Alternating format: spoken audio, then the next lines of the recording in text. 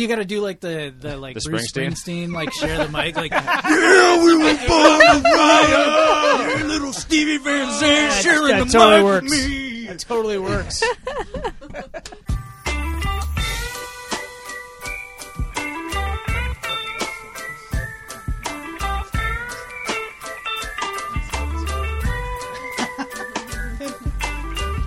Hello and welcome to the Sprocket Podcast, where we are wiring up as many microphones for as many people as we possibly can. My name is Brock Dittis. And I'm Aaron Flores, broadcasting from the People's Republic of Portland, nestled in the heart of Cascadia. That was an acrobatic move that you did there to retrieve your device. We are the show that brings you somewhat crowded conversations about the intricacies of thinking locally with a global perspective and enjoying the best that life has to offer along the way. Covering bicycling, trains, and transit, adventures, life hacks, and dexterity. That's right. Conversation killer. The motion of hands. Because I was, reaching for the mic. You were dexterous. Yes, you were very dexterous. We've thrown you off. So we've got a full room of people today, and this is a nice bonus show. I'm really excited about it. Before we do that, I'm just going to do this. Ha-ha. Aaron always does this in the show, and I'm always jealous of the sound effect that he makes. So I didn't know. I didn't know I was jealous. Like, yeah. Oh no, you're good at it. We should share that. No, I always open my drink before we roll tape. So you're good at waiting. I'm not. No. I'm drinking a kombucha tonight because it's my Sober September. It's the first show we've recorded in Sober September. Oh snap! I know, right? I was wondering. Yeah. Because we were out for drinks and you had a kombucha and I didn't. Yeah. Why? I didn't make the connection. Why? Yeah. It's because it's Sober September. October comes, I'm having beer again. But, So, anyways, we're here with a bunch of folks. So I will go round the room. And first of all, Megan has been here before. This is Megan Ramey from Bikeabout. Hello. Hello, everybody. We're also joined, and can we reach this all the way around to you? Yeah. Hi, What's your name? my name is Annika. Hi, Annika. Thank you for joining us. You're part of the Ramey family and part of the Bikeabout adventure. Aaron Flores, you know Aaron Flores well. If you don't, then welcome to the Sprocket Podcast, new listeners. And then next to Aaron, Galen Mook. Hello, how are you? Hello, how are you? Oh, we should call you DJ Hot Yeah, Mic. seriously. Oof. I guess you're going to have to lean off of this one a little bit. No problem. But it is problem. good to see you in Portland. Galen is one of the hosts of Biketalk 881. Oof. Yes, we are broadcasting out of Cambridge, Massachusetts, bi-monthly. It sounds like you've done that a couple of times. Yeah, it's been a few. We are out of MIT's radio station. It's the FM, so it's actually live and broadcast out from a transmitter. So I'm excited to be in a... I don't even know what time and space I'm in right now. Time and space matter not when you do a podcast. So, yes. Very nice. Yeah, it's good to have you. And you are visiting with DJ Hot Mic, the real DJ Hot Mic. Hello. It's nice to be here in sunny Portland. Yes, it's unseasonably sunny, I suppose, for the conditions. But it's good to have you in town. Your real name is? My real name is Jess. It's good to have you in. Thank you for joining us. So, two folks from Cambridge, Boston. Do you folks live in Cambridge or Boston or We somewhere live in else? Boston, Okay. But the radio station is in Cambridge. Okay, gotcha. Yeah. When I visit, my relatives live in Medford, and I usually go to Somerville. So, the times I make it downtown to Boston, to the actual hub, are far and few between now. But I've heard about a lot of cool things happening in Boston because of Biketalk 881.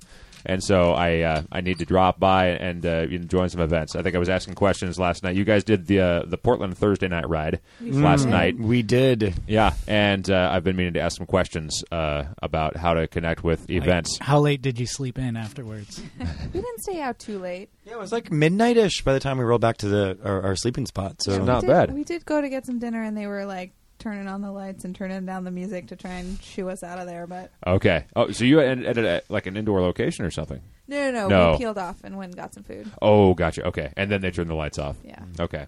That makes sense. Yeah. It's kind of like the Midnight Mystery Ride, which is happening tonight. What time does that start? Midnight? Okay. Wait, no, 12. much better. So, yes. Anyways, glad to have you two in town. And the other half of Bikeabout is over here. Kyle, to my left. Yes, that is correct. Hi, I'm Kyle. Thank you for joining us as well. My pleasure, sir. I feel bad splitting you two up in the introduction so far from each other. No, it's fine. I can see her. It's better this way. Okay, there we go. Kyle's actually, if I may jump in, the visual designer of all of Bikeabout. So if you check out Bikeabout, you will see the eye work of Kyle. Usually he's behind the camera. That's right, yeah. Bikeabout. And so anybody who hasn't heard the episode, maybe do you both want to explain what it is that you do? So we write travel guides for North America's best biking cities, in short. But in long, we connect bike tourists or just people that want to see cities by bike with the best eating, drinking, and sightseeing options that there are. So it's not really about the bike. It's just about seeing a city in the best light possible. Which is always by bike. Mm-hmm. We're a little biased, but yeah, that's true. Yeah, and you folks connected in Cambridge, which is why you're all here together. Right. Yeah, here we are, West Coast. Yeah, in an Airstream trailer. We got the Ramies before they, bailed on the East Coast and moved out here. Yeah. Like so many before them. I grew up in the So many to Southeast. Megan grew up in Wisconsin. We lived in Wisconsin first. New England was a really good job after grad school. We met some amazing people, and it was fantastic. But we came out to Portland to visit, and we went, oh. Instead of working for New England, you should work for Portland. Kind of, yeah. My job in the relationship is to have benefits and insurance and stuff. So I can do that in a lot of places, and I do it here now, and I used to do it there. And this always felt more like our people, without saying anything bad about New England. Yeah, well, I mean, who would, right? Not me. Everyone who lives in New York. Certainly not me. Yeah, No, come over there. We complain a lot. Yeah. Oh, and by the way, Megan, because of the physics of this microphone, if you need to say something, just push me out of the way because my head will be directed elsewhere. So just make yourself known. Yeah, we're going to talk about a couple of different things. But first of all, I would like to talk about Galen and Jess. You've both visited Portland for the very first time. Tell us about your journeys because you started somewhere else in the state and came here later. Yeah, go for it. So we started out in Bend, where my brother and his family moved to about 2 years ago, and this was our first time visiting any of the places that we've been to this week. Really? I had been to Oregon before, but only mildly. How does one mildly go to Oregon? I was on this train journey with my mom in high school from LA to Seattle, stopping at various points along the way where we had family. And so we stopped for 1 day in Eugene to visit a family member, but I hardly remember it at all. It's like an afternoon tryst in Pretty Oregon. much, yeah, exactly. Except not at all because we were visiting family. But yeah, Bend was the desert, which I was surprised by. Yeah, you weren't expecting desert. No, I was not. I was expecting And so much tall, lava. lush trees. Yeah, and it's there's almost prehistoric dinosaurs encased in lava rocks that we're walking past. I was like, okay. And the crazy part, being in the desert is weird for people from New England for a couple of reasons. Yeah. One, because, there are really two parts of the same reason, which is that things don't erode because there's no water. So, the lava fields, these rocks are still just, rocks. And you're like, why are these still so jagged and bubbly and everything? We had mountains and lava, yesterday? but they turned into dirt and trees. Yeah. But this is now just rocks, as far as I can see. And I don't also, get it. There's all these mountain bike trails that are on the side of a cliff with nothing, and it's how does this stay here? If this how does it exist? If this was in New England or the other side of Oregon or wherever, this entire trail would have washed into down the hillside long ago. And so it's kind of crazy to be on these little tiny dirt track, just balanced precipitously on the edge of a cliff. Yeah, and it's fine. It was also cool because I've also been in the Southwest, as Jess has too, and you get the desert, but then you get the desert that goes directly into pine forest. Yeah, Aha. that's kind of nuts. Yeah, we're very close to trees in the central Oregon desert. Yeah. Yeah, so we went That was we Bend. went to Smith That was Rock cool. and did that hike and we were just kind of blown away by the super southwesty looking landscape, but then along the river are all the super northwesty looking pine trees and forest, and it was just a melding of the things that we weren't expecting. Yeah. So that's been Oregon. And then we went to Hood River. Then we went to Hood River, which we bailed on earlier than we expected because of the kind of intense smoke Sorry, situation guys. happening. Right. So Yeah. if anyone hasn't been paying attention to the news, or if you live in Oregon and you haven't been outside, There's been some smoke. There's been a number of wildfires. One is still burning. Well, actually, several are still burning, but the one that affected you folks on your trip still kind of at danger stage. So we kind of came in the middle of a natural disaster. Right. Which I guess, I mean, that's a way to see Oregon. It's the way that people are seeing it right now, for sure. You know, the weird Not thing very is, though, far in the distance, just real I close. don't think anyone outside of Oregon is actually paying that much attention to this, which is weird.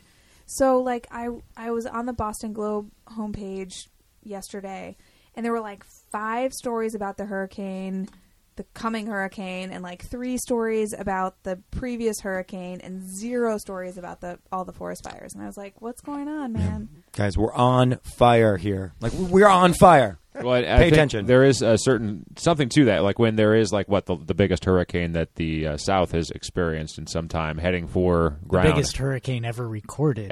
Yeah. But I think it also the past like at least 5 summers that I can remember, there's been a forest fire on the West Coast somewhere. Usually like Northern California or even out in like Montana, but the West has been on fire every summer, and so I mean it's a lot closer to home. But I think it doesn't make news because it happens so much more often. And unfortunately, question from somebody who's only been here a year: are the number of fires that are going on right now in scale with every year? Oh no! Oh no! Yeah. Okay. Yeah, no. It keeps getting worse. I was that's the thing, super is, like- hoping not. My fingers are crossed on the table. Like, is this normal or? Yeah, Kyle, because you just moved here from the East Coast, and you'd Yeah. rather that it Water wasn't that way, plentiful. right? Just a year ago, we had things to worry about, but they weren't forest fires. Yeah. Yeah. Yeah, I think, so my brother used to be a forest firefighter in Idaho, and we went on this hike with this awesome park ranger at the Lava Cast Forest in Bend, and so we were talking a lot about forest fires and like the natural cycles and how the forest ecosystem is evolved to, incorporate pretty regular fires and sort of what makes this different. And so I think it makes, it would make sense if forest fires don't make news, but then you look at the map and it's just like this huge swath of like 5 states is covered in the little fire icons, and it's kind of mind-blowing. Yeah, so there's so much happening out there, and I think the trick is that this is the first time that one of these large wildfires has been so close to a major population center, and so close to a place that, like we're used to the fires kind of burning in that deserty pine right there on the edge of the desert area, the high desert.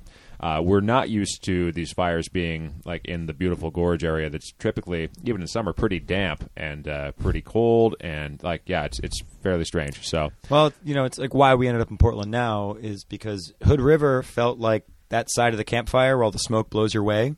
yes, And you're like, oh, I got to move to the other side of the campfire. right. And we only had that in Portland for one day, I think. But Aaron, I was telling you that it was like, I think Tuesday is the day that like a lot of the smoke from this fire kind of hovered over Portland itself. Oh yeah. And I looked back after it kind of cleared, and I was like, that felt like a week. Like the smoke hanging over the city to me felt like this will never end. Like sure this is like I'm going to open a beer to that. fallout. Sorry. Yeah. Well done, sir. Well done, Kyle. You have a good you have a finesse with that pull tab there. Good job. Yeah, so I think this is what a lot of people have been experiencing for literal weeks, and there's a great it's no fun to be around. And so Kyle and Megan, you folks live in Hood River, and you've been experiencing more of this than we have, right? Yeah, it's been off and on for 2 weeks, Megan, 3 weeks. It's been off and on since the beginning of August, maybe the end of July. It was the BC fires, British Columbia, that were wafting down to Oregon. And whenever the wind would shift towards the west, that would bring in all the hot air from the Midwest, and we would get blanketed in smoke. And I felt like I was being smothered. And it wasn't anything compared to what's going on now with the Eagle Creek fire. No, what you would get, a couple weeks past was, first of all, the temperature would skyrocket. You'd go from a very dry mid-80s to 104, 107, The second thing is that the net wind, which in Hood River matters because everyone's there to kite surf and all that. So kite boarding and windsurfing. The net wind would just flatten. So there's 3 or 4 miles an hour, but no one's doing anything on the river. So you're just sticking to yourself as you bike to and from work. And then when it shifts back and the wind is blowing east again, you get this nice, cool, refreshing breeze, and the air clears up and everything's great. Then this fire started. And when this one started on Saturday the past week, it took until really Sunday. I mean, it was amazing how fast it happened. Sunday, you started having things blow through, and Monday, it was just I work at the river. I work one building away from the waterfront at the river, and we lived until a couple of days ago, downtown, about halfway up the rise. From home, you can always see not only across the river, a mile and a half away is White Salmon, Washington. There's the White Salmon River is right there. The valley is there, and behind that you can see Mount Adams. And so we always make up names for what Mount Adams is doing. Oh, it's wearing a hat today. Oh, it's got a toupee today. It's wearing a Russian hat today. It's got a Russian hat today because you see it every day. Not only could you not see Mount Adams, but you couldn't see the other side of the river from home up the hill. And when it got really bad, down at the waterfront, and I'm talking about this is less than a mile across, I couldn't make out the shoreline of the other river. And actually, during one of those days, there were guys kite surfing. Oh, really? I have pictures of guys kite surfing. We're determined. We set out to kite surf. We're not going to let this bring us down. They were kite surfing today in front of the Cascade Locks. Fire, yeah, like on the drive out here. Like forest fire. Central. Some of it, I think, is the fact that these guys came. Some of these people, guys all or over girls, the world. They came from somewhere else in the world, and this is the week they spent their vacation money on. They're just going to do it. That's what I tell myself. Not that it's just like they're locals who are just like, I don't care about my lungs. I'm going to go for it. But yeah, so it's been thick and yellow, and your eyes burn, and your nose burns. And so we've got some refugees in this camp here. And I'll say one more thing about it. We were there when it started last Saturday, enjoying one of my favorite Bikeabout experiences that I'll remember for the rest of my life. We biked from Cascade Locks to the Waklala Falls trailhead, and then hiked into Waklala Falls and swam in that. I swam.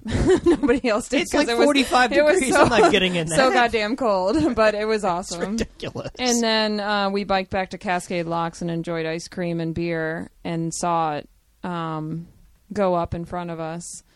And it really does break my heart what's happened this past week as just a new resident. So I can't even imagine what the locals do. And I personally want to thank all the firefighters that are working so hard to save my Rivendell, which is I'm a Lord of the Rings geek, so that's all I'll say about that.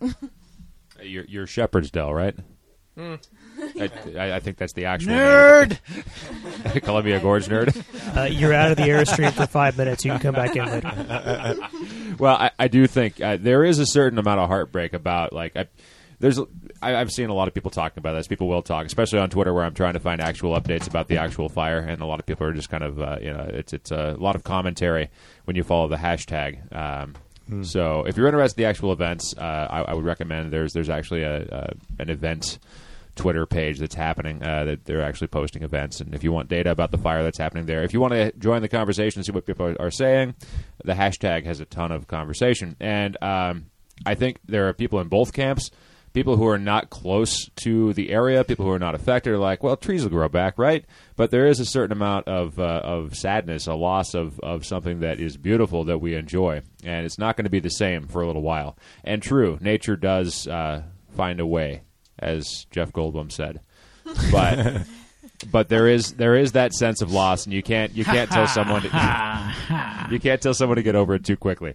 So I think both sides are valid, and this is a very complex, emotional time for a lot of people. So I feel for everybody. Again, thanks to the firefighters who are out there, and we're going to mention this on next Monday's show, but Cascade Locks is home to Thunder Island Brewing, one of our favorites. They've been taking great care of the firefighters, and they just started a GoFundMe to help bring more funds into the fire departments that have been serving the area. So we'll share that press release on Monday, but we'll put the link in this one too. So anyways, that's been happening. I was going to ask, how did you two, Galen and Jess, how did you get to Hood River from Bend? Ooh, this is a good one. We took the Amtrak. Did you? No, that's how we got to Portland from Hood River.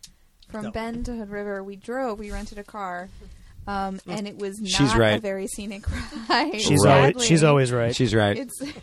It's supposed to be like the most scenic drive in America, and we saw 0 mountains. It can be. We've been in Portland for a week, and we've seen 0 mountains. It's kind of terrible, but Visibility. It's fine because we're gonna come back. You know, we've been saying all week that like we had to save some good stuff for the next trip.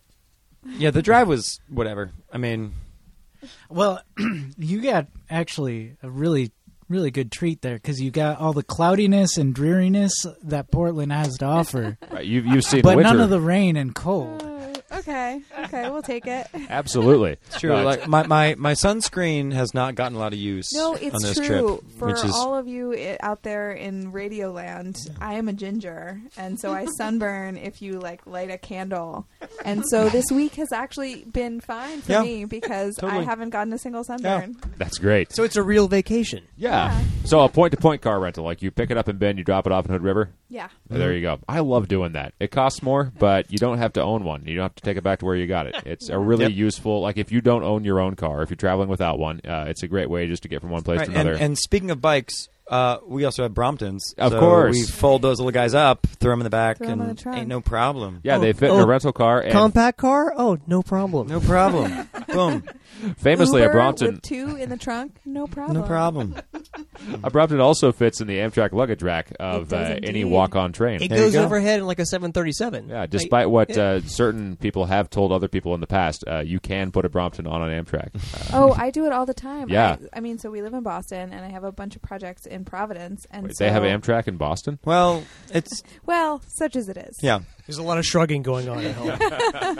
It might come. Hey, it's gonna get here. Just You know, relax. wait, because you said that this show was about pro tips, I'm going to give a pro tip to anyone out there listening from the East Coast. The Northeast Corridor train is on time going south. It's always delayed going north. If you download the Amtrak app, you can check what time your train is actually going to show up. Oh yeah. And so if you have a Brompton and you have the Amtrak app, like, you're all set. You You go can ahead, be like, order another. You got order time. another. You got time. You've got time. Order dinner, and then show up 10 minutes before your train. Desserts, no problem. aperitifs. Exactly. Yeah. No Like a problem. pro. So you guys took the train from Hood River, or just across in Bingen, Yes. Correct. Yep. over here to Portland. That's what I was trying to get at. And also, not such great views. Okay, right, because there was Lots still of smoke. Lots of smoke. It was and- actually kind of it was a very somber ride. We were in the sightseeing car of that train, which I imagine is normally gonna pretty say, did they give it a spectacular. different Like name? just the massive weeping car Yeah, or pretty something. much. Everyone's The like car at the of windows sorrow. with- Yeah, it was really. It was very quiet. The no cry one car. was saying anything in that. Well, it's hard because like usually people smell like cigarette smoke in Amtrak, but this was like, is it the fire or is it the cigarette smoke? It was really hard to kind of make that Right. distinction. Were they still saying we're stopping for a fresh air break? Oh, jeez. Okay. But yeah, you took that into Portland, and then you arrived in Portland just yesterday.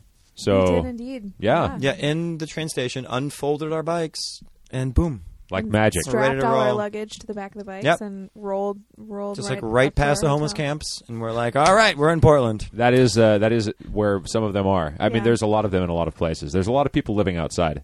Portland is a decent place for that as cities go. Yeah, we were in Seattle last year and saw a lot of that as well, including like on the East Coast. I feel like you don't get like the camps where people have like a tent and a bike and like they clearly like live there. It's outside, but they live there.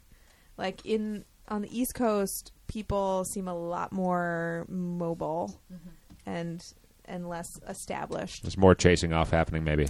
Maybe, or just it's so bloody cold for large chunks of the year that it's not really practical to have a semi-permanent outdoor home. Totally, yeah. I was curious, just as far as luggage is concerned. You said you strap your luggage to your Bromptons. How do you pack for a trip like this?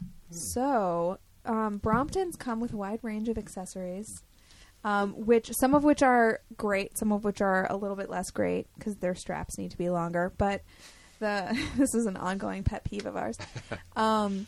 No, but so we have some bags that just clip right onto the front of the Brompton, and that's super convenient. And then also I have a carry-on rolly suitcase size thing, which is pretty lightweight because it's made by Osprey, and that I literally plop on the back rack of the Brompton and strap it to the seat post with a bungee, and it balances there. It balances great because the wheels are so small that the center of gravity is still low enough.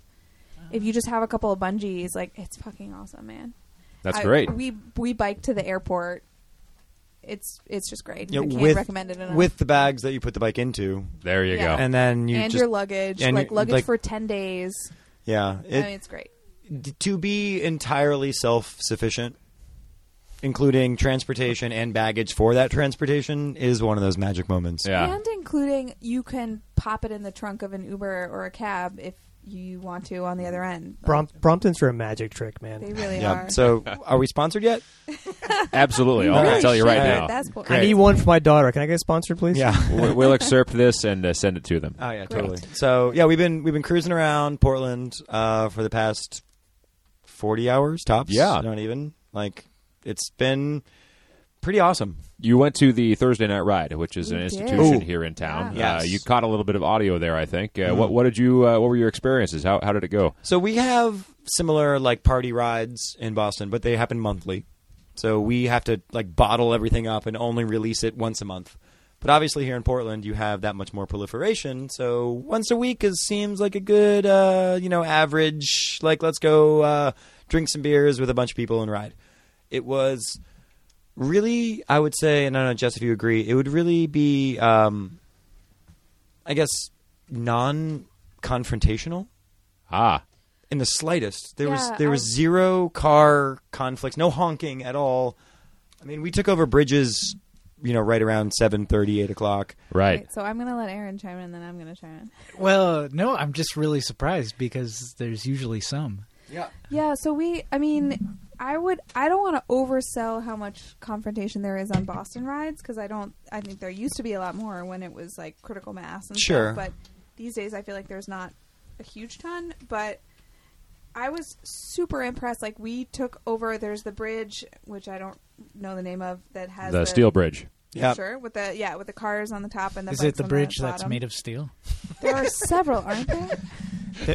They're all made of steel. It goes over the river. That one. That one. That one. Oh, right. It's got the crosses and the pluses. It's for folks to get their vehicles over the river. We just needed a little more information, that's all. Okay, yeah. Got it. So we had a bunch of bikes. So that bridge and it was only 75 of us, 100 of us? It was 100-ish. Yeah, ish. And so we had, that bridge has a bike path on the bottom level, but we took the whole car, both lanes, the whole car capacity on the car level. Ooh. Because unless otherwise signed, every lane is a bike lane. Yeah. Sure. Which it is in Massachusetts, too. We have to remind people of that a Sure. lot. But no, so I was so amazed. The cars behind us on this bridge, did not seem to mind at all. And then we get over to the far side of the bridge and get to a stoplight, and they stopped 30 feet back from the last biker. Yeah. And I was like, wow.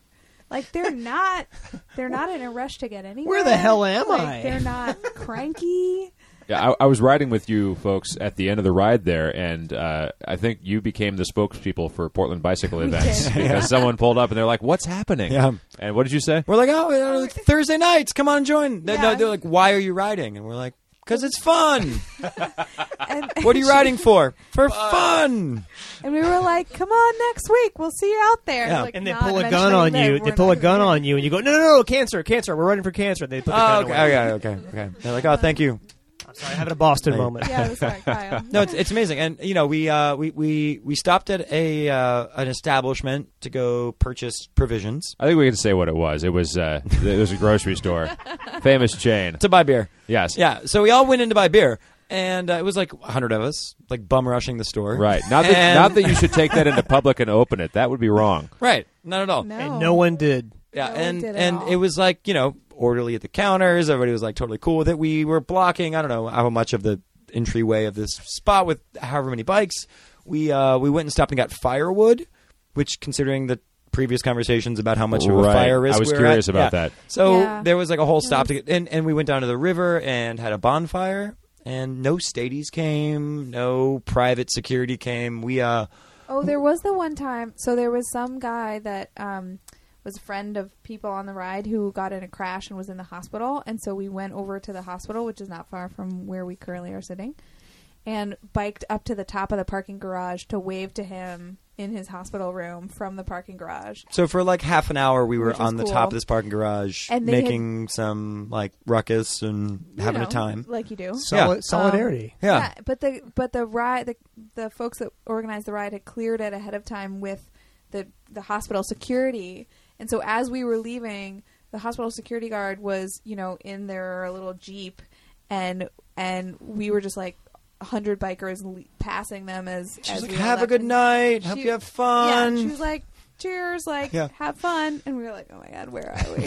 I've been here for a year, and it still melts my heart to hear this. Yeah. Sorry. The land of sunshine and bunnies. Except for not so much with the sunshine. Yeah. Right. Yeah. Well, not this time around. Yeah. That's our friend Tim Mooney has coined that phrase, and it's really true. It's kind of like I don't think about it much until I talk to people from other places, and I'm like, oh yeah, this is somewhat unique. Well, yeah. So that's what the first aspect of the anti-confrontational nature of this ride. That was one thing, and the other thing was that it was a regular Thursday night. Right.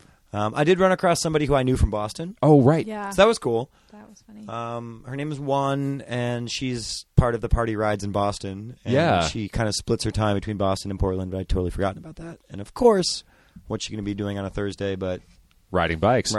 Yeah, for sure. Yeah. Well, and she put a lot of hard work into bringing the bike party concept to Portland. There have been a few of those that I recall. And I never got to attend, sadly. I don't go to as many bike events as I should. But, yeah. But I really respected the work that she put into making that happen. So. Well, I feel like the bike party doesn't need to be a thing here because you have Bikeapalooza, you have a city that is planning for infrastructure. There is a culture of cars that respect the fact of two wheels in the road. Yeah, it's, Sunday Parkways is the city-sponsored bike party. Honestly, I guess, that happens every month in the you don't summer. need it. So here, we feel we are within our brethren. Yeah. Right. We're still kind of pushing the envelope in New England.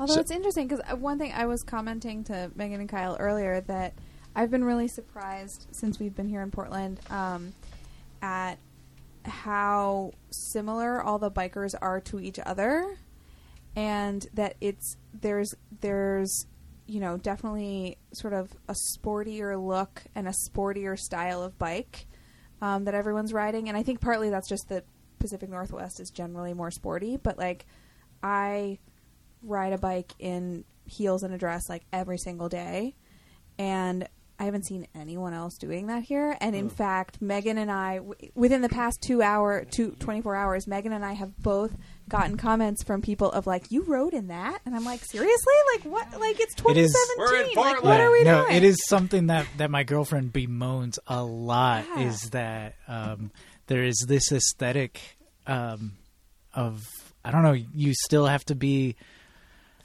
like sporty or like in this sort of in this sort geared of up in some way. geared shape. Yeah. Well, here it's also like, you can imagine that phrase also. You kayaked here in that. you windsurfed here in that. And I think it's getting a little bit better, but I think we still have a long ways to go. I think along with the bike party stuff, it's still in this sort of bike as a toy, as a sport, as a exercise, as exercise versus like bike as a just like a day-to-day thing. And I think honestly the Bike Town is going to go a long ways into converting that. Biketown is our local bike share system that people can rent bikes by the hour, and you don't even have to take them back to a docking station. You can leave them anywhere. Yeah, we've been seeing that. Abandon It's them. like the Nike sponsored orange self-locking bike share. Cool. But what's interesting about the counterpoint to I don't understand why you should have to prescribe to a certain dress code is that, what does Portland have, a 7 point something % mode share for For what? Only 6. Only 6. Oh, only 6% mode share. Oh, but, no. Losers. But Boston is like Boston is definitely under 2%. Yeah, we're like a So we're getting up 1.4. there. I would Right. kill for your 6%. Yeah, we're at So 1.4. so I don't Cambridge and Somerville are up there. So I don't Nah, get for this it's- disparity in Dorchester's dragging us down. in man. in wardrobe. No offense, Dorchester. We got No, your but- heart. But I love think, you, Dorchester. But here's the Love thing, ya. though, is that I actually think this is kind of a big deal. Where like I'm gonna hold my ground on like Boston's got something on Portland on this one, because in Boston you see all different kinds of people wearing all different kinds of stuff, riding all different kinds of bikes. And in Portland, like everybody kind of looks the same on their bike. She's also been here a day. Well, Well, just gonna that point is that out. that is Fair interesting enough. because I thought that I knew Portland as a place where that was the case, but seeing a cross section of someone's experience here and that not being the case, and in fact for someone to say you rode here and that, does kind of indicate a different direction than I would have assumed. Yeah, I think we still have a long ways to go. I'm going back to the whole bike share thing because what I'm reminded of is an interview with the guy 2 summers ago talking about the bike share in DC. And he said, like, do you know who bikes in DC? And like, I was just like, I don't know. And he's like, people, just people, like just people. Totally like true. Totally true, man. But it wasn't like, you know, I mean, yeah, I also like don a certain aesthetic that I've adopted Yeah, you or do. modified to my own thing. But You got to look. You look fairly sporty, actually, yeah, I guess so. But and punk I rock. think- I think AKA Portland. Yeah, I don't know. I think I may have brought it, but anyway. You're welcome, Portland. You're welcome. Yeah. It's dead now, anyway. I don't even know where I was going now. I totally lost my train of Bike thought. share. Bike People share. ride People. bikes. Yeah, like it'd be great if you didn't necessarily have to don a thing. Yeah. We should change that. Rain gear, I think, has a lot to do with it, though. You know, Sure. You know what though? I'm going to do a little product plug here for Sure. Clever Hood, a women-owned company based in Providence, Rhode Island. Those things are awesome. You can throw them on. I think especially The, they should rain be cape? super. Yeah, they're Yes. capes. Yeah. like They should be super cotton popular in duck, Portland right? because they're best for when it's like oftentimes when it's raining in Boston, it's like raining and it's going horizontally. But I think they're the best. The capes are perfect when it's like misty, drizzly, like not raining super hard, but just like generally kind of rainy. And anyway, Clever Hoods, man, you can throw them on top of anything, and you don't have to like. I've seen them around here. Yeah. Yeah, we did a rain cape month. Was it like Yes. 2 years ago again? Something like that. Our friend Drew, who is a supporter of the show, he was a big fan of rain capes, and so we tried one out. I decided I leaned too far forward for a rain right. cape. See, again, Too with sporty. your bike. sportiness, That's your everybody's bike. riding in the drop bars. I don't understand Yeah. how people You're doing ride it drop wrong. bars in the Get city. off the drops, man. Yeah, it's so true. Get yourself some nice. You're not Dutch racing to the handlebars. grocery right. store. Like, just get up. My bike's not heavy enough. I guess I just have to put more weight on it. I could Dude, fix you don't that. need you don't need a heavy bike. I have my daily commuter bike is an old Bianchi racing bike, but I swapped out the bars, and so they're a little bit more. They're not like full Dutch, but they're a little bit like more half Dutch. half Sweeps, Dutch. yeah. You Sweeps. say that they're like Dutch reaching? No, they're not. That's a good one. We should No, they're try Du- to inform everybody about They're this. Dutch curious. They're Dutch curious. There we go. Perfect. So, but no. Anyway, Use the other hand. but back to bike share. I'm gonna just pivot right away from that comment. The pivot. So No, but bike share. So bike share started in Boston. DC was the first like serious bike share system in the country, and Boston was more or less the second. Hubway, right? Hubway. Hubway. Yeah. Yeah, Hubway. And We'll call the stepchild as the Are second. Yeah. so if you guys want to dig in deep, Galen and I are we roll pretty deep with the Hubway history, so we can get into it. But Can you give us? Just- Let's take a core sample. Give us something deep about Hubway. Fascinating facts about Ooh. Hubway. Well, I'll speak for Jess. The money came from the MBTA. no, the FTA. Oh. Well, there we go. See, you can't speak for Jess. No one can speak for Jess. The Federal Transportation Transit Association. Administration. Yeah, Yes. so this is a deep cut, but I was working for the city of Boston at the time in the bike program, and they called us. the FTA called us and said, "Hey, we heard you're looking into bike share. Like, you should come over. There's this grant program that we think you might, be eligible for." And my boss at the time, Nicole Friedman, who many people may have heard of, was like, "I'm too busy to go to that meeting. Jess, you go to that meeting."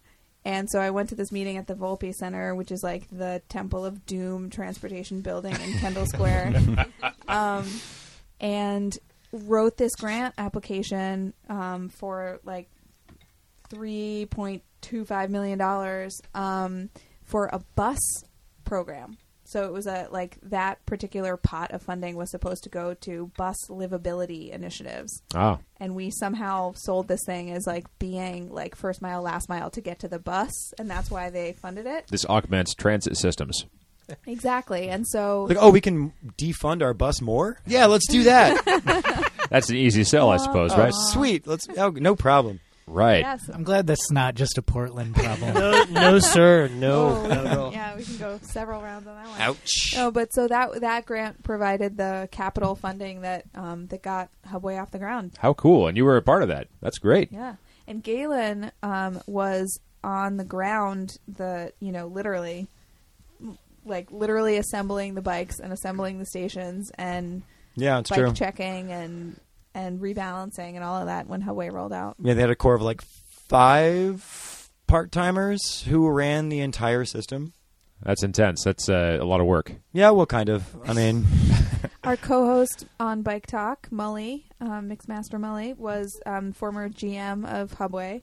Mm-hmm. So, yeah, there's a lot of Hubway credentials. Yeah, in I mean, this that's very cool. crew. We saw the potential to reshape the landscape, and we all dove in jagged teeth first and latched into it. But it is really true that bike share really has this power to, that previously you have people who are bikers and people who are not bikers, and that bike share can really blend that boundary, and that people can most of the time drive or most of the time ride transit or whatever, and then occasionally hop on a bike, and that really changes people's perspectives. And I think I've seen anyway in Boston that it changes bikers' perspectives and bikers' behavior as well. That it's less of a sort of subculture cult, and it's more just like a way people get around, and it's normal, and it's not necessarily your identity. You can choose to make it your identity, but it doesn't have to be. We're reaching towards the Dutch model, in which there are no cyclists, right? And no one identifies as a cyclist. No one is a biker. Everyone is a person who gets places, and everyone uses one. It's great. Yeah. And I think bike share will help Portland normalize. And so it won't be that. You rode in that? We're like, yeah, of course I did, because I took a bike share here. Yeah. We did a ride this summer called the Alameda Stair Carry, in which we found all the public staircases we could find in this one part of town. Ooh. And had people carry bikes up the stairs, then ride to the next staircase and carry them up those.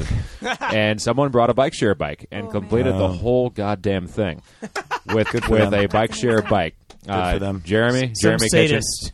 Yeah, Jeremy's one of our donors as well, and he shouldn't have to after this, but he still does. He's amazing.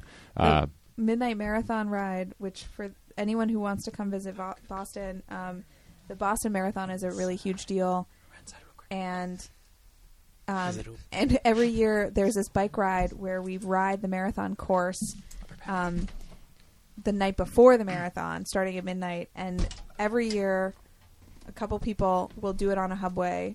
Yep. And those bikes, man, they have 3 gears and they weigh like 80 pounds. Oh, yeah. They're tanks. And there are hills on the marathon course, like serious legit hills. hills. Yep. And every year there's a couple people. Every year there's like 1 or 2 people who do it on a unicycle, and every year there's a couple people who do it on a longboard, and every year there's a couple people who do it on a Hubway, and it's always very impressive. Yeah, we did that twice before we managed to leave out of town. Yeah, it's you show up, you get off the train at 11:30, roughly.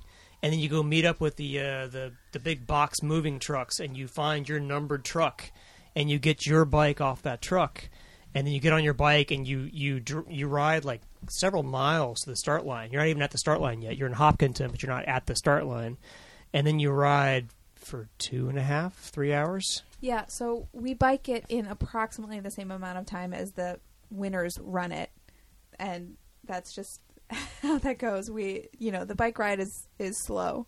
Yeah. It's a lot of fun though. Yeah, we talked to Hum. I talked to Greg Yeah. Hum when I was in Boston a couple of years back, and he gave Greg, us some of the lowdown about how that ride works, and he was instrumental in kind of making that happen. I recall. Yeah, Yeah, he's Greg the is founder. key. Yeah, Greg is the guy for that ride. Yeah. Also, classic drum biker or jam biker, you were saying, the guy who rides and drums at the same time. Yeah. Humdrum. Yeah, good guy. You remember that film from Yes, Film by Bike? I'm Yeah. trying to think of what bike he rides, what bike he puts on. Well, he straps it drum to on that. lots of different bikes. He's put it on a Yeah. Brompton before, Yep. actually. That's what I But- thought. Yeah. A Dayhan. He That has was a Dayhan, yeah. Oh, Right, right. Dayhan. But it was a folding Not bike. to of nitpick, folding but bike, yeah, yeah. folding bike. He's got a Dayhan that he puts it on there, and it's a 6-gallon white plastic bucket upside down with a drumstick sticking off, and then a cymbal on the top of the drumstick, Yeah. and it's all sort of electrical taped together. So he's got sort of a snare, if you will, and then actually it's.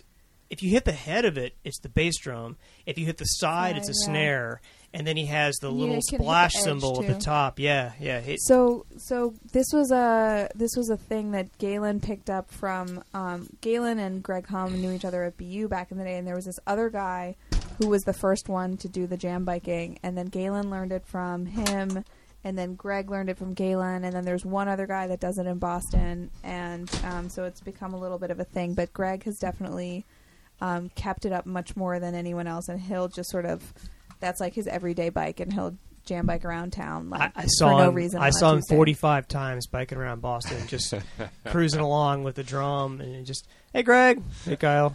Yeah. It's just it's like you have to have that wealth of like patience and joy that Greg has to sort of pull that off. It's it's a very beautiful rhythm. It's an infectious rhythm, I think, and I'm a big fan. So, well, I was just going to ask, maybe in a way of closing for the two of you, Galen and Jess, as far as your experiences here, is there anything else you've seen or experienced that you find to be interesting, confounding, infuriating, or exciting? Well, I'm curious, actually. I want to posit a question. Ooh.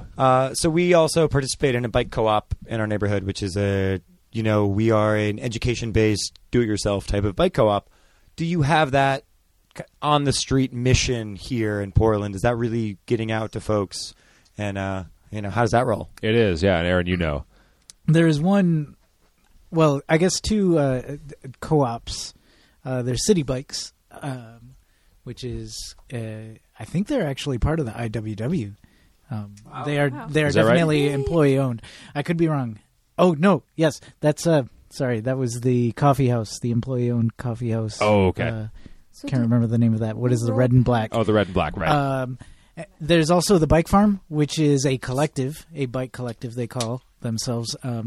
They teach you how to work on your own bike. They do have a build your bike program. Not a co-op, but there is Bikes for Humanity, which is a nonprofit bike shop that works with both the disadvantaged and also with youth around the public school system. Right. And what was Matthew Mendez came in this summer, and he was talking about a new program that's kind of an offshoot of Bikes for Humanity as well. Chain Reaction. I can't believe I forgot Chain That's okay. Reaction. And then there's also the community cycling center. There's a lot of people doing cool things in town around bikes. There could still be more. That's but, right. Is this supported by city funds, or where are they really driving their beneficiaries there? I know that Community Cycling Center has an enormous donor program. We, as the Sprocket Podcast, are donors, and good for you. Yeah, there's a number of other sources for that. A lot of events, fundraisers, that sort of thing. Sure. I don't know that there's necessarily a public grant for any of that. I would be surprised. I guess I'd be surprised if there wasn't, but I'm not aware of one. I know Bikes for Humanity has written and applied for several grants. I don't know if they have gotten any. Right. I know, and I could be wrong, but last I knew, Bike Farm was all sort of cooperatively run and sort of funded by their own shops. Yeah, and I think maybe the benefit to that is that you don't have to worry about, city coffers running dry or some funding source going away, because the people who believe in this are the people who are supporting it. Stability. Yeah, and that's why we support the Community Cycling Center. It's probably why we should. Let's support the other ones, too. Let's talk about that.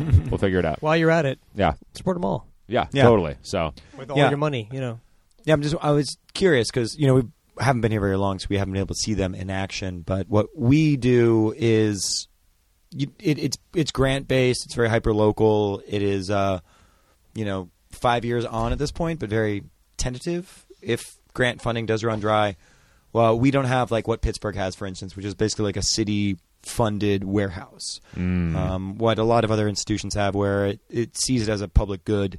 That's cool. Yeah, and I imagine Portland with its transient population, or maybe the camper population, we'll call them, could have, and there's all the rescue kitchens and all this sort of stuff. I feel like there is this outreach sensibility to the town that I've seen in my short little glimpse of it, and I think the bikes could fit in like very well to all of that. Yeah, absolutely. I definitely feel like not just here, but also when we were in Seattle last year, I feel like the homeless folks out on this coast are much more bikey than on the East Coast. Like, yeah. It seems like everybody's got not just a bike, but like a burly trailer. Mm-hmm. Yeah, everybody has a sweet rig, and like 5 or 6 or 8 wheels between everybody to kind of move a number of possessions around with them. It's an established, bikes are the way that we'll incorporate our lives into this sidewalk. You think about how much you can do with that. I mean, and how cheap it is, and how far you can go with it on like a sandwich. I mean, it's a big deal. So that's what I'm kind of curious about. Maybe we won't see it on this trip, but I'm kind of curious about how it is dealt with around here. Because, last night, for instance, we were in a random parking lot, and it was probably they had cleared out one camp because this random parking lot on Burnside, which is a pretty busy street, suddenly became like a homeless camp for the night. And it is, it's like squeezing a balloon where another part of it will pop up if you just squeeze one side of it. Yeah. Energy cannot be destroyed. It can only be placed in different areas. And conservation of matter and energy. You can kind of dissipate it with providing some services. So if it's a food service or a needle service or a bike service.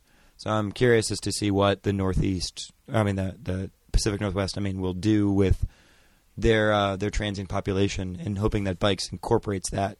And you can actually teach people marketable skills, teach people life skills, teach people training, transportation, health, fitness, all this sort of stuff with just the bicycle. Yeah, and that Mendez interview from like a month ago now, or what was it?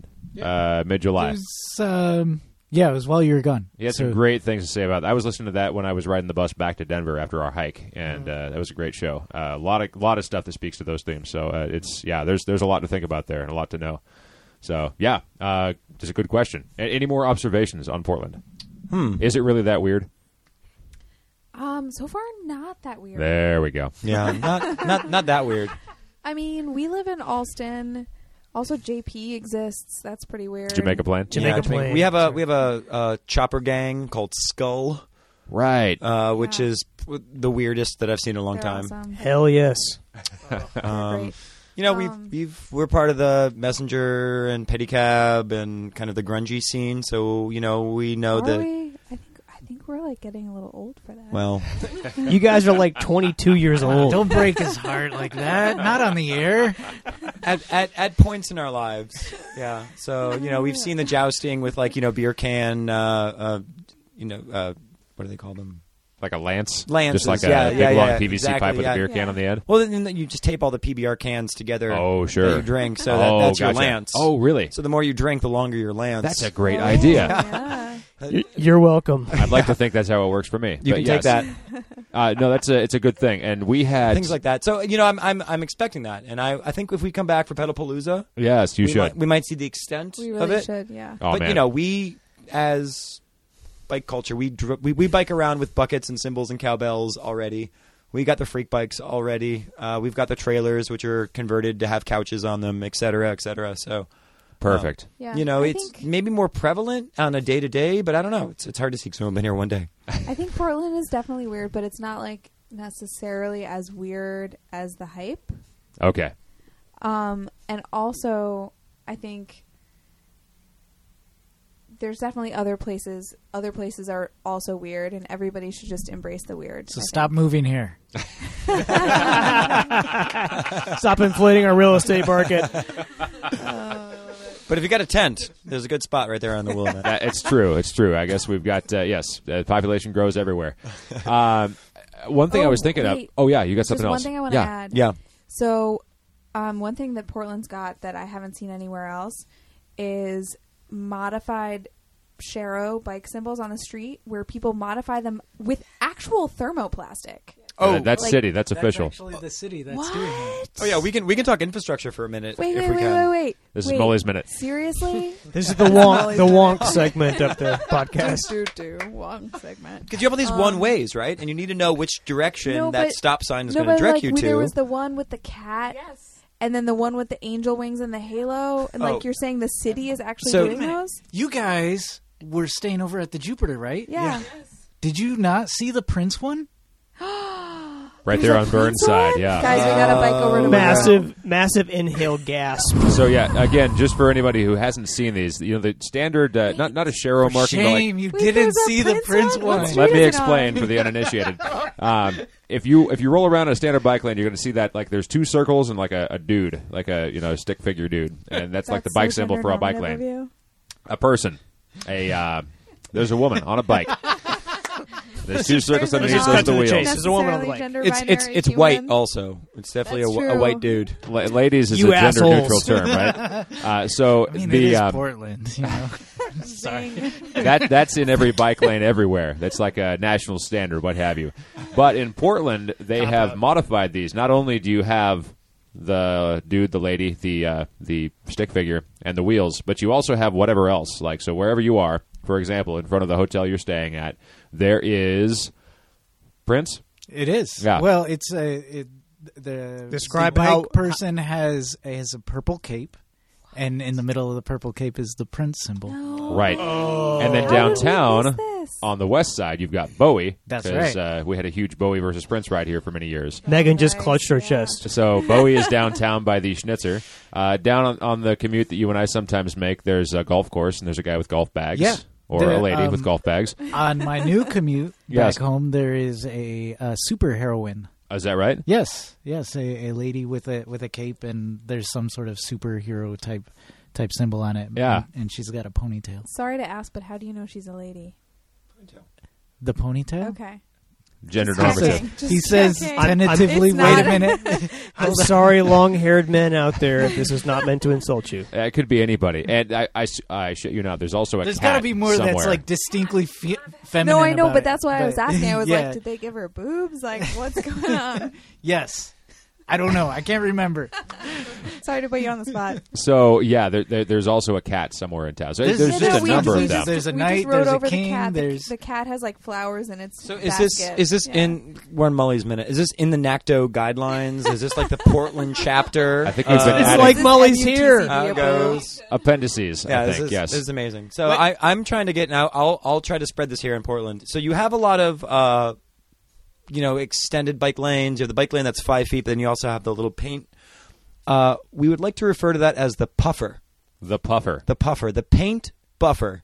Right. It's not quite a planter. Not a physical barrier. It's not a bollard. It's just a It's little just bit a of paint. puffer. It's just puffed up. It's a puffed up bike lane. Right. So- Aaron, you and I have both made this commute on a certain bridge in town where there's basically nothing but a puffer. There's like a foot of Are we pavement. talking about 33rd? Talking about 33rd Oh, for God. Portland people Yes. who know it, going Well, over it's Columbia not- and Lombard streets. It's not really all that puffy anymore. No, it's true. It's true. It's been run over quite often. Right, so you got like It's one. about- It's flat now. You've got 1 foot that turns into nothing. That just like turns into a Sharo, so you're supposed to be like on the side until suddenly down at the base where there's like 4 different lanes all converging. Suddenly there's a Sharo right in the middle of all that. Yeah, it sort of merges into the curb, and then there's that Sharo there. That is in the industrial area. I think the closer to downtown you get, generally the better the bike infrastructure is. But then there is a lot of puffing. So it is Portland. Take that term and run with it. I think if we make that a national trend. Yes. Yeah. Galen's petitioning NACTO for next year's guide. Yeah. Puff is not enough. I like this. Ooh, That's a I like hashtag it. in the making. I right love there. it. Damn it, man, you're good.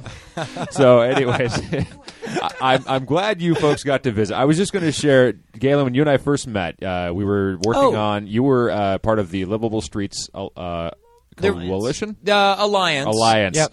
In the Boston area. The LSA, Livable Streets Alliance. They were like the back when, before we had a cyclist union, or before it was a disparate set of neighborhood groups that were like shaking their fist at the city.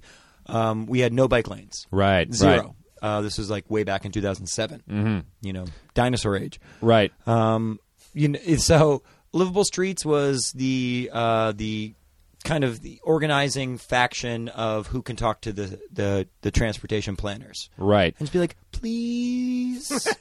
Yeah. Come on. And you were doing some work with them on a new bridge project. I think they had just put in a bike lane. You were having people sign thank you cards to the government for thank you for this bike lane. Yeah, so Brock and I met in 2008. Right. And you were visiting because of family. That's right. I'm there every winter. Right. And Brock came Best in. time to visit Boston. Yeah, Absolutely. If you ever want to come hang out on a bridge in the Charles River, it's definitely December. But I think you were actually on the show. We released some audio back under 100. It's not on the podcast feed anymore. Go to thesprocketpodcast.com. But yes, that was how we met. And then I think we were getting together at some point, and I didn't have a helmet. And you were like, man, get a helmet. Yes. So you painted me helmet a custom helmet. Not just that, but this was back when Common Wheels was like a new, like the first or second generation of Common Wheels. Common Wheels, which is a DIY bike collective. Thank you. Reading my shirt right It's here. on the shirt, yeah. We commissioned a bunch of artists to scribble on helmets to make helmets more attractive, because nobody's wearing helmets. Yeah. Hence Brock. Right. and Brock shows up and he's like, "Oh, what's going on?" I was like, "Dude, you need a helmet. Like, shit's dangerous around here."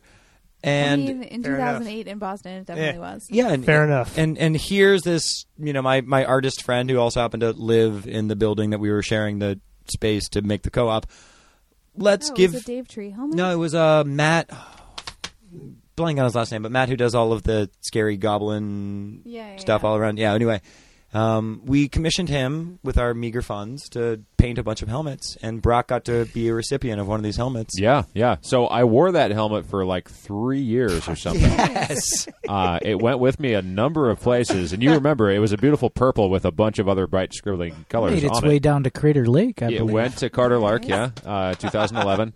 And it also went to a number of other, like all my summer bike trips. It went to Colorado and Yellowstone and all that stuff in amen. 12. And then I think I lost it somewhere. I went to a concert and I like forgot it underneath. Well, you know, a after bench. 5 years, the styrofoam gets cracked and compromised, And it was starting anyway, to smell. So, yeah, exactly. Yeah. I wore it so much. But anyways, I really appreciated that, and I wanted to make sure that Thank you knew you. I greatly appreciate your concern for my head safety. Thank And you. so, yes. I'll actually pass it on to our artist as well, just to, you know, close that loop. But yeah, it Goblin was Matt.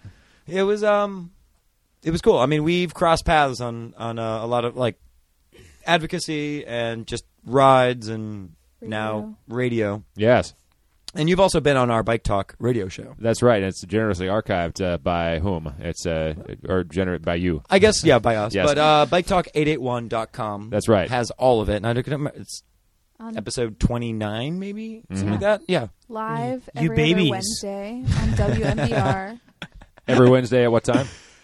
Every other Wednesday. Every other Wednesday. At 8 p.m. on You can stream it on the interweb. Eastern Standard Time. Eastern yeah. Standard But you can Time. call in live, which is actually the fun part because Yeah, you can be on live radio. I can't basically screen you. There's no screen. Screening Yeah, happens on the air. Zero Yeah, screening. literally on literally, there. So. Literally, we're in the studio, and to pick up the phone to like talk to someone and say, "Okay, cool, we're going to put you on hold, and Right. we'll be back on the air." Yeah. Like, Galen picks up like an old timey phone. One that you put up to your ear and it reaches all the way to your mouth. One that's shaped like this, too. Like the thumb and the pinky phone. The hang loose bra, thumb and pinky. And he picks up the phone, like the large plastic handset, Yeah. and sticks his head under the counter. Oh, really? Yeah. Okay. in the But studio. I turned down my mic. Okay. Of course. But Gotcha. meanwhile, the rest of us are trying not to be distracted by the fact that he's like crouched Hiding. under the counter, talking in his normal Yeah, loud voice. so Bike Talk 881. We're on MIT's radio station WMBR. It's, Yeah. we're about a year and 3 months into our every other week. That's a great segment show. so far.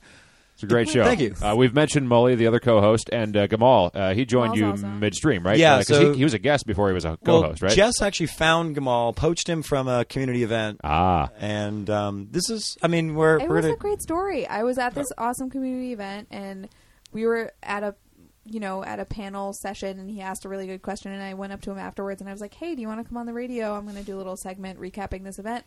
And he was like, "Can I just be on the radio, like, for now and always?" And we were the answer like, was yes. For free? Yes, of course you and can. I was like, "Sure, yeah, come on, we'll see how things go." And then he came on the show, and Galen, he was on in the second half of the show, and so he arrived after we had already started, and so Galen and Molly, neither of them had ever met him or talked to him at all. And so he comes into the studio, we're in progress, and he, gets all set up, and then Galen's like, so in the studio we have Gamal, and he says something, and he's got this really low voice. Just the voice of God. It's a really incredible voice. And Galen and Molly were both hair blown back, jaws on the floor, shit, we don't have a job anymore. Like the Memorex tape logo. Yeah. Memorex, exactly. The armchair with the hair blown. Yeah, Exactly. I'm scrambling with the levels, Galen's trying to. I don't know how to do these levels. I've never heard a voice like that. I can't make it any better. It just sexy. Well, he's so good. Gamal also has just a sparkling personality as Oh, far my as God. he is a man who loves life. And Yeah, I wish I you want to could meet him see someday. him during the radio show because his eyes Yeah. are so wide. Can I see him and this sparkly. winter? Yeah, actually, Yeah. Okay. come on Also, in. if All right. you Yeah. wanna, everyone should follow Yep. him on Instagram. His handle is 3B Commuter, and it's just all these adorable photos of himself with flowers, or his teenage son, or his Yep. plastic dragon that he has on his helmet. Yeah, this guy's 6'5", long dreads, big guy. Talks about what it means to be a person of color riding in Boston as a male, and then But his approach to that is just his put approach to flowers life- on your yeah, helmet, exactly. It's and like, then we're you gonna- won't intimidate anyone. We're going to be as Disarm. friendly Amazing. and laughing and welcoming, and Just disarm. it's exactly perfect. That's great. I didn't realize he had dreadlocks. I couldn't hear them on the radio. Exactly, So. yeah, They're Okay. super long. Yeah. Apparently, he Special said something mics the in other Boston. day about his dreadlocks are older than his son. Oh, Yeah, that's impressive. It's legit. It's pretty legit. So. And his son rides his bike to high school. That's fantastic. On the East Coast in Boston. Teach the youth, Yep. man. That's great. Yeah, in Brookline, That's- Massachusetts. Yeah. Yeah. It's fantastic. Well, So, okay. no, he So was a great addition yeah. to the show. So yeah, so we've got a good thing rolling on the other coast. So anytime you're in, come on by. is the show on iTunes? It should be. Have we figured that out yet? It will be by the time somebody's listening to this. And they're I I only bet you it's ask. on iTunes. I'm like, Well, there you can get it in your podcast app on your iPhone or in any other whatever you use on whatever device you have. It does take a couple extra steps, but I got it on mine, so you can get it on yours. Yeah, we'll make sure I that know. Never tried. I think we shared the link or whatever how to do it back when I started listening to you guys. So I'll share that again. Really figure some stuff out. Yeah, but- Share it in person. exactly. Yeah. No, what you do is you go up to the upper left-hand corner, look for the little hamburger icon. Just show them. Just show them. So, yes, thank you both for coming in. Yeah. I would like to just briefly talk about Bikeabout and you folks. What are some of the next things coming? And, Aaron, would you be willing to ask some of the questions so that Megan can just stay on the microphone? Yes. Okay, fabulous. I'm going to pass this mic over here. So what is next for Bikeabout? And Yeah. where? So, I'm seeing the Prince Shero, and it's awesome. it's like a purple superhero cape with the Prince symbol. And I was hoping that the whole bike would be the purple motorcycle. With the big front and all that. I want to but- say that still that's why people move to Portland. So if But you did want you- to stop people from moving to Portland, you got to stop doing You got to awesome stop stuff having like this. Yeah. it's Stop being interesting thing. empathetic and awesome and delightful in your city Yes, functions. there is also a rain cloud. I don't know if you saw the rain cloud and the Raindrops are purple. yes. Also, I'm saying the Bowie one is also pretty amazing. God damn it, God Portland. damn it. Stop it, So, Portland. meanwhile, in Hood River, Yes. Where were we? So, strangely, it's been a very weird year with Bikeabout because I have actually gotten a lot of really good paid gigs to design. I'm almost like a amateur cartographer now. I've been noticing on your Instagram you've been all over. Yeah, it's a great thing in terms of having immediate impact in small cities in Oregon, like Mosier and Hood River and Cascade Locks, and Troutdale is coming up. In terms of historic Columbia River Highway, I've been designing trailhead signs, and so that's taken away from Bikeabout a little bit. But Or if only financially it's added to it. I'm just saying. yeah. You're diversifying the brand. Yeah. So we just did Salt Lake City back in March or April, and I published that guide last month. And up and coming is going to be Bend/Sun River, which I'm really excited to do. And I visited that city, and it blew my mind in terms of family biking. And oh, really? Yeah. No, it's like the Boulder of Oregon. That's just how it felt when I biked there.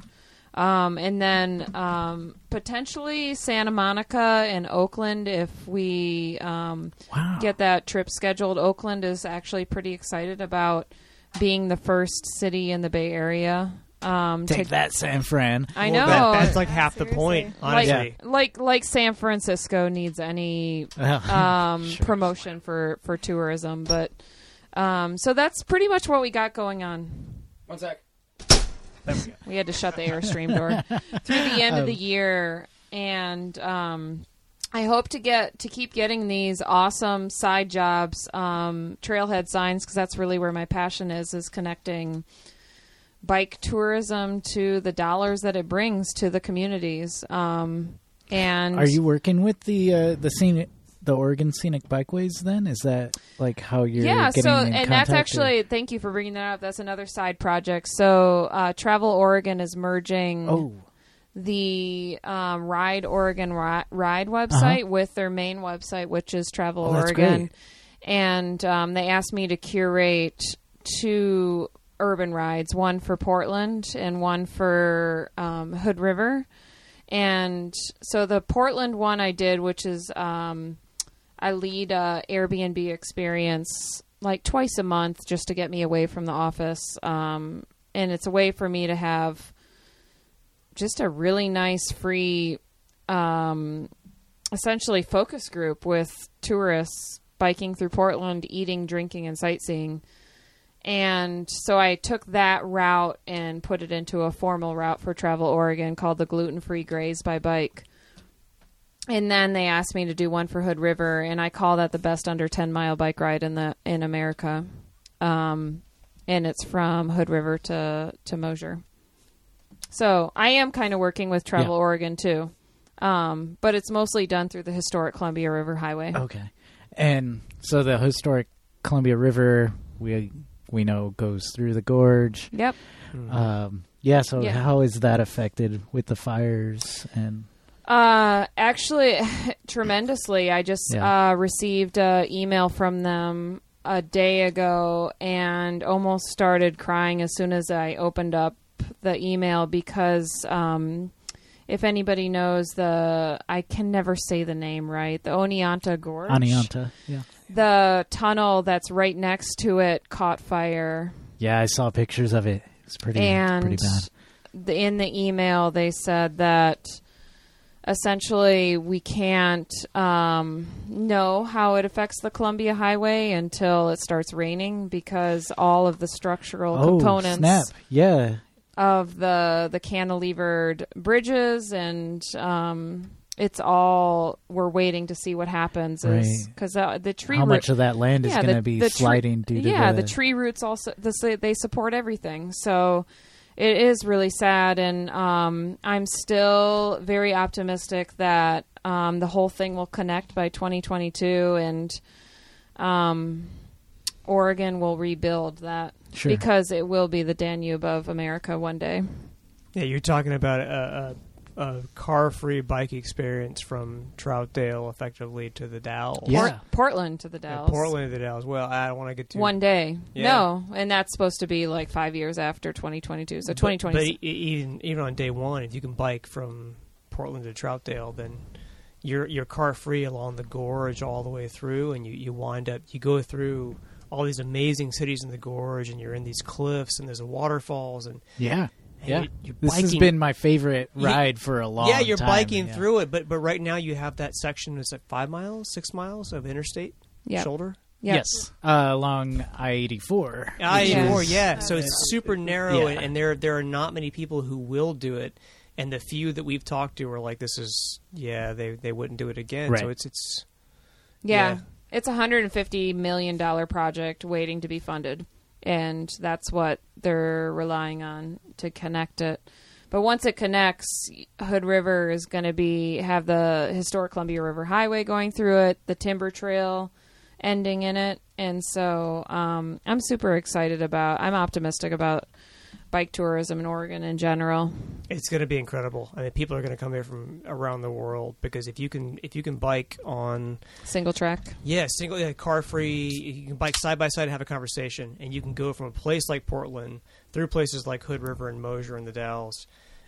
With that scenery, there's nothing that can rival that in the U.S. and honestly, not that many places in the world. I mean, that's going to be world class. That's going to be incredible. They just have to finish the little pieces, the little connections. It's little stuff. It's small, but it's a viaduct. Just the places where you die. Yeah, well, the places where you could get killed. It's because so we raised the level of the water. When they built the Bonneville Dam, the water level raised up like 30 feet. Right. And the railroad tracks they displaced the road. The road displaced the So this is all this jumble from the 40s through the 70s, where everything sort of shuffled up the hill. And so I know it's a crowded space where you have interstate needs, you have rail needs, and you have let's just call it quote unquote other, which other could be sort of slow car traffic or bikes, and they're all competing up a hill, and there's less of that hill left after the Bonneville Dam went in. But so there's a plan, As a cartographer, Aaron and Brock, what are your favorite sections of the historic Columbia River Highway? I would say right after Multnomah Falls, and you keep going east into Cascade Locks, that whole section right there.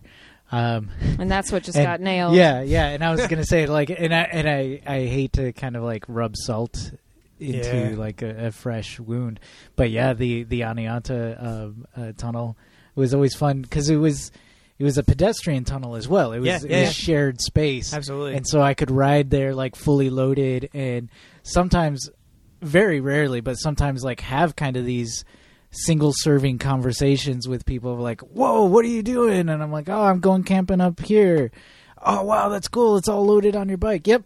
Self-contained," and then riding off. Yeah, we just saw a couple that were from Central America that were riding through, and we were hiking up the Oneonta. No. We were doing the Oneonta for the first time. Yeah, the first time we ever I had a wetsuit because I'm a chicken. Megan had a bikini on, but either way, everyone is adjusted to their temperature range. I would be right there with you, man. Yeah, thank you. 3-2 wetsuit. So we were getting ready to go, and these guys sort of rolled up and asked a question, and then Megan was like, "Well, where are you going? What are you looking for?" Yeah. "Oh yeah, what do you need to go?" And she gave me a couple of pointers of where it is, but they're just rolling through there, and that happens all the time now when it's not perfectly connected. Can you imagine how many people would do this if it was perfectly connected? Yeah, how amazing that would be. Oh, and then there was a girl, when we got done with that gorge hike, we noticed her by herself biking from Portland, and I asked her where she was spending the night. And she's like, "I don't really know how far I'm going to go. Maybe right after Horsetail Falls." And I was like, "You need to go all the way to Cascade Locks and spend the night at Thunder Island Brewing because they will accommodate you in their backyard." Yeah. She's like, "Oh my God, a brewery and camping at the same time. I'm so excited." And I was like, "The train goes right there, so it's kind of loud." She's like, "I don't care." She was so you excited. Had me at brewery. Yeah, and brewery and camping at the same time. Yeah. So if you had signage, if you had wayfinding signage along that route. Oh, most definitely. Yeah, they just said how long you have to go for food or for camping or for water. If you knew that, speaking as a former sort of bike tourer with a kid, you need to know how to pace yourself. How far do I need to go before I can get fed, before I can sleep, before I can have water? And you need the sort of contiguous signage all the way down that says, well, there's a place to camp here, there's a place to sleep here, there's a town here, there's food here, there's water here. And we're close to that. And that's where she started picking up work. And Sure. this is the beginnings of wayfinding signage along the Columbia River, the old historic Columbia River Highway, where these towns are saying, okay, well, we begin to have funding for signage. Here are the businesses in our town. The highway goes that way and that way, and by from the river, I'm pointing in front of me and behind me. The highway goes that way and it goes that way. Okay, but those are relative. Like, yeah, exactly. Yeah. But either way, while you're here, if you want food, here's a list of food. Right. Which was actually really tough in Hood River because there's so much good choices. food, and I had to narrow it down and try not to be political. Because yeah, I just picked out all my favorite spots. Yeah. And I was like, the Department of Public Works, you can blame it on me because I don't know anybody. We played the new kid card. Yeah. Like, these are the places I like, and if you don't like it, you can sort of all blacklist us, and we're new, and whatever, we'll still be okay. So you're looking for where can I get food? Where can I get Band-Aids? Where can I get where can I lay my head? Yeah. Where can I lay down and sleep? And that's what people are looking for. And this ties into earlier topics today, where you have certain kinds of funding available. Take that as a blanket generic statement. Certain kinds of there's money sitting around waiting for a certain kind of usage, and you may not think it's pointed directly at what you want to do, but if you can sort of snuggle your way sideways into what they're doing, if you could make it like the last mile solution, thing or whatever.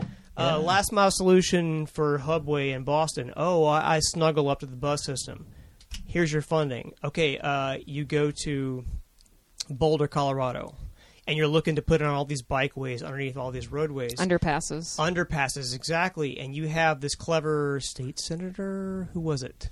Do you know? I have no idea who did it. But it was flood mitigation. Yeah. He said, "Oh, you know what? This is all flood mitigation. This is how people are going to get out of town when the rivers flood." Oh, snap! This is where the water is going to go. Here's where the water's going to go. Yeah. Here's a giant check. Go ahead and do what you wanted to do. So the thing is, there are ways to pick every lock.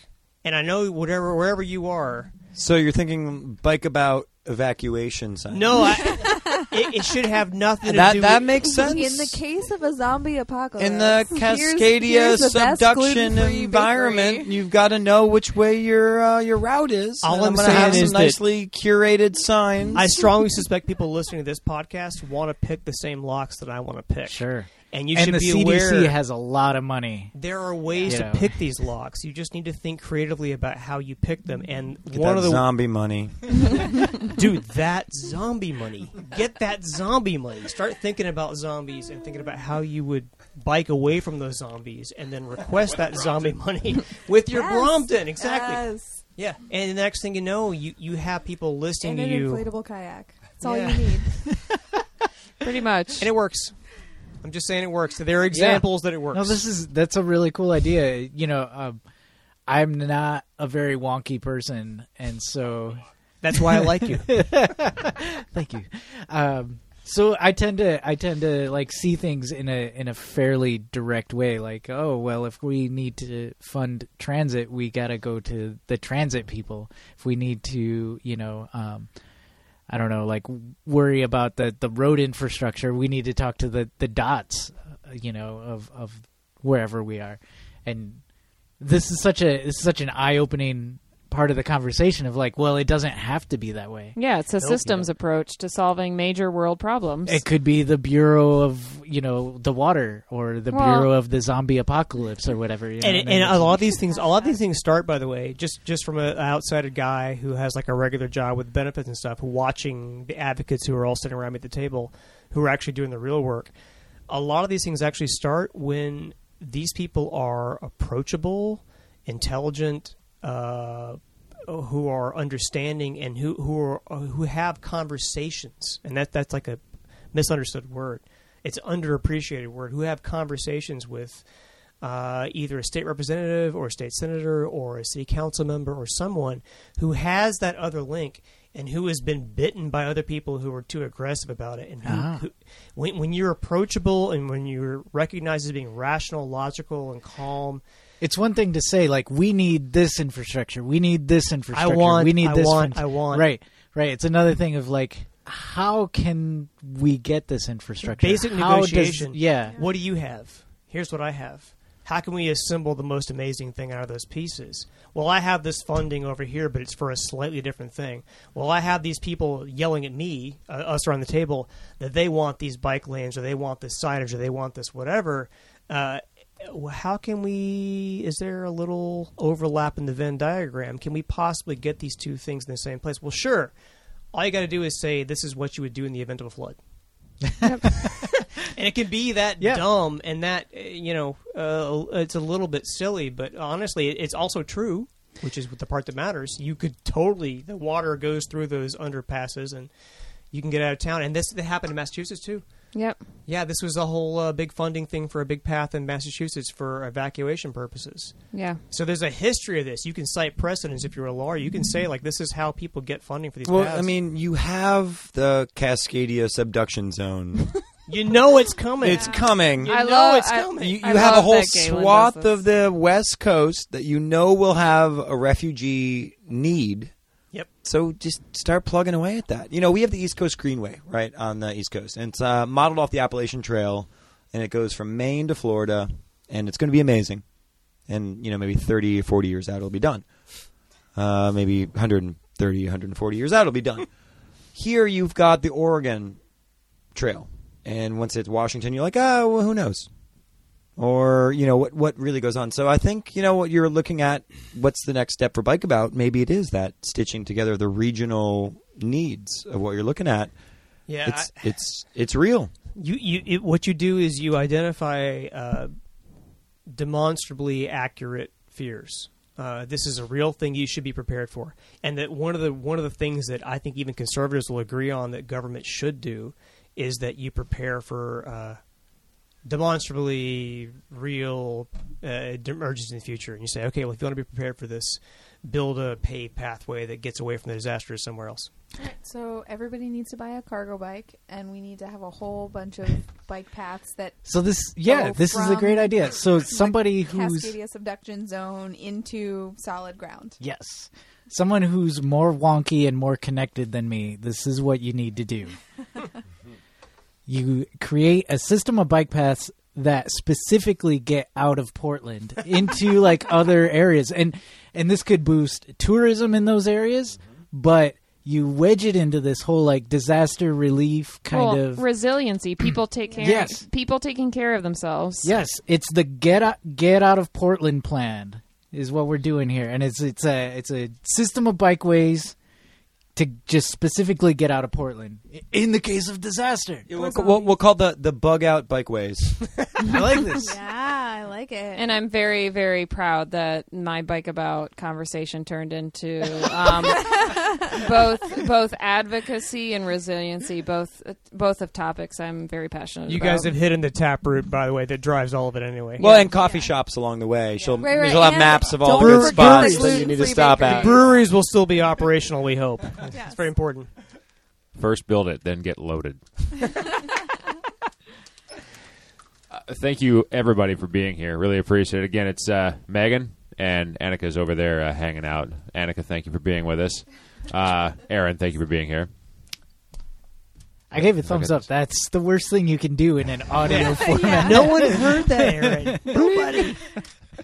Galen, Jess, and Kyle. Thank you, everybody, for being here. Thank you, Brock. Again, this is a pleasure. It's Pleasure. bikeabout.com. With no E. With no BIKABOUT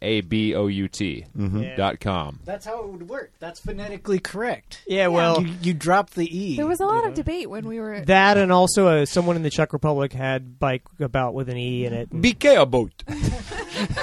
It doesn't work as well phonetically. No. And again, Biketalk881. .com. I think it's a com. Okay. Look for it on They the don't internet. even know. Terrible. If Molly was here, Molly, we miss you. Or listen live Wednesdays 8 p.m. Eastern, every other Wednesday 8 p.m. Eastern on WMBR.org. That's right. That's .org. WMBR in Cambridge. That's right. So, like World Mountain Bike Ride, right? Oh, Is gosh. the- Also, close to the World Naked Bike Ride. But it's That's the- WNBR. M. Yeah. Yes, the World Mountain Bike Ride. Type carefully, people. That's right. Don't Google us. So we really appreciate everybody being here. This has been fantastic. This is amazing. This is the hottest little Airstream I've ever been in. That's right. It used to be cold. We had the AC on at one point, but nobody likes the sound It of wasn't that. that hot, but Megan and I biked here in that. Yes. Oh, yeah. Yes. Hey, Aaron, you want to Yes, pull sir. up old credits? Probably. We'll read those. I've actually got new credits. Oh, sweet. In a show notes for the future. Okay. Well, let's read those. And as we're preparing for that, you guys do a thing on Bike Talk that's Bike Joy, right? Yeah. What was your Bike Yep. Joy this week? Let's give the tiniest snippet from everybody. Go. Around the room. Oh, me first? Yes. God. Okay. I mean, my bike joy is just generally being in a new city, and biking is the best possible way to ever explore any new city. My bike joy is getting to the train station, unfolding, packing, and riding right away.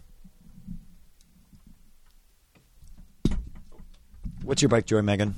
My bike joy was biking from Cascade Locks to Waklala Falls Trailhead on a new section of the historic Columbia River Highway that involved pushing all three of our bikes up a staircase that had accommodations for bike tires.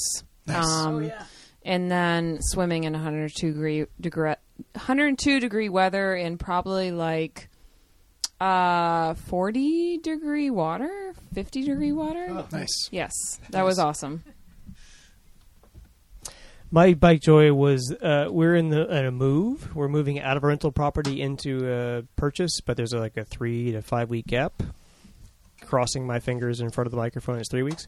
Meanwhile, I brew beer a lot, so I had to bike 2 full carboys of beer mid-process down from the heights of Hood River down to work and put them under my desk. And I have a cargo bike. I have an Urban Arrow electrified Bachfeets. And so I brought not just 2 carboys of beer, but 2 Bromptons and a inflatable stand-up paddleboard and the motor for that, all down to work back and forth for 2 days, and just trucked it upstairs and smiled at everyone and said, "Yeah, I'm moving. Don't ask. I'm moving." All by bike.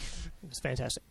I've got an additional one that happened in Portland. This We were at is a my hotel. cycling joy. Yes, this is my cycling. No, this is my bike joy. This is my folding bike joy. Actually, if I could just do a folding bike joy. Subset. Yeah. I was pulling the hotel, and this artist who is in town with his band, his name is Blaze Bailey. He came up and he was like, "Oh, talking about my folding bike. How's this work?" And he wants to get a folding bike for his touring van so he can go around. So I had him fold up my bike, and then he added me to the guest list for his show while he's in town here. Oh, hey. So the commonality of cycling, that is my folding bike. That now I've felt integrated in with. We're both transients here, and we both found this common union with my folding bike. So that's my bike joy. You've made a new David Byrne. Yeah, exactly. Yeah. Yep. Yeah, he rides a folding bike too. Yes. Famously. And Aaron, you got one? My bike joy happened just before I got here. Ooh. And Anna is doing a thing with Clever tomorrow morning. Unfortunately, I can't remember what it is or where it is. Sometime. We have to be there sometime before 10 o'clock. And it includes hauling a couple Bromptons and various items out of Clever Cycles by, dues, which I brought with me, and a Longtail. It is an extra cycle. I didn't want to say the name and be wrong. Okay. But, yeah, it is an extra cycle. So you're gonna move by cargo trike? Yeah, but it's other people's stuff. Yeah. But it's cool, riding around town with bikes in bikes. Hauling Bromptons by cargo bike. I have totally. seen that Portlandia sketch. Yeah. That is an actual thing. Megan hauled a Brompton on the front of a Gazelle with a sort of L front rack on it. Really? Mounted Yeah. It's Bromptons, man. Bromptons are a magic trick. Please send me one for my daughter. Sponsored by. Send me one for my daughter right now. You're welcome. Oh my God. My bike joy was Aaron Delaney and I did a bike camping I trip saw right before the pictures. fire smoke got Beautiful. really heavy in Portland, and we were out in the woods, and we did 40 miles over 2 days, plus a 4-mile hike up and a 4-mile hike down, an overnight camping trip, and some dude that showed up at midnight and wouldn't leave. Oh, So, my God. the bicycle made it all worthwhile. It was a lot of fun. I want you to invite me for several reasons. A, I want to do that kind of thing, and B, I'll kick that guy out. I should have. It was. I'm that guy. I'm the one that just like, hey, you're leaving. Yeah. And this is happening right now. Yeah, I didn't even want him to leave. I just wanted to go like around the rock so I wouldn't hear when I was trying to sleep. No, I'll follow him down the trail. But yes, going outside in the woods is good. So with that, we're going to close out our show here. Sure. This has been a good. It's a gut busting episode. Yeah. It's been fantastic. All right, you ready? Yes.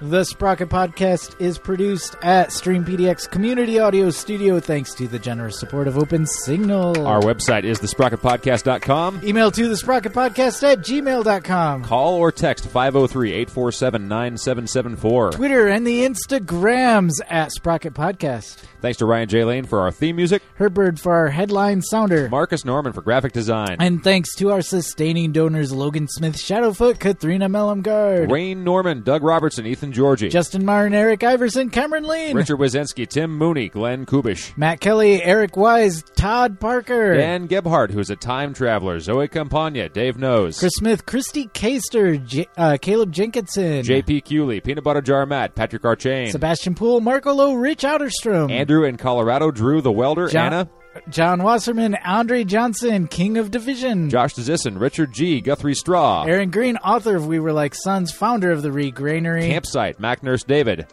Kathy at Cycling, Walking, Eating, Talking, Nathan Polton, Chris Rawson, Rory in Michigan, Michael Flournoy, Jeremy Kitchen, David Belay, Tim Coleman, Mr. T, Harry Hugel, Ed Whitman, EJ Finneran, Paul Culbertson, if that's your real name. probably not, Brad Hipwell, Thomas Skato, Keith Hutchinson, Ranger Tom, Joyce Wilson, Ryan Tam, Derek Wagner, Jason Oftenberg, Microcosm Publishing, David Moore, Dennis O'Brien, Todd Grosbeck, and Chris Barron, and Chris Barron. and all of our former donors who helped us get this far. Now brush your teeth. And go to bed.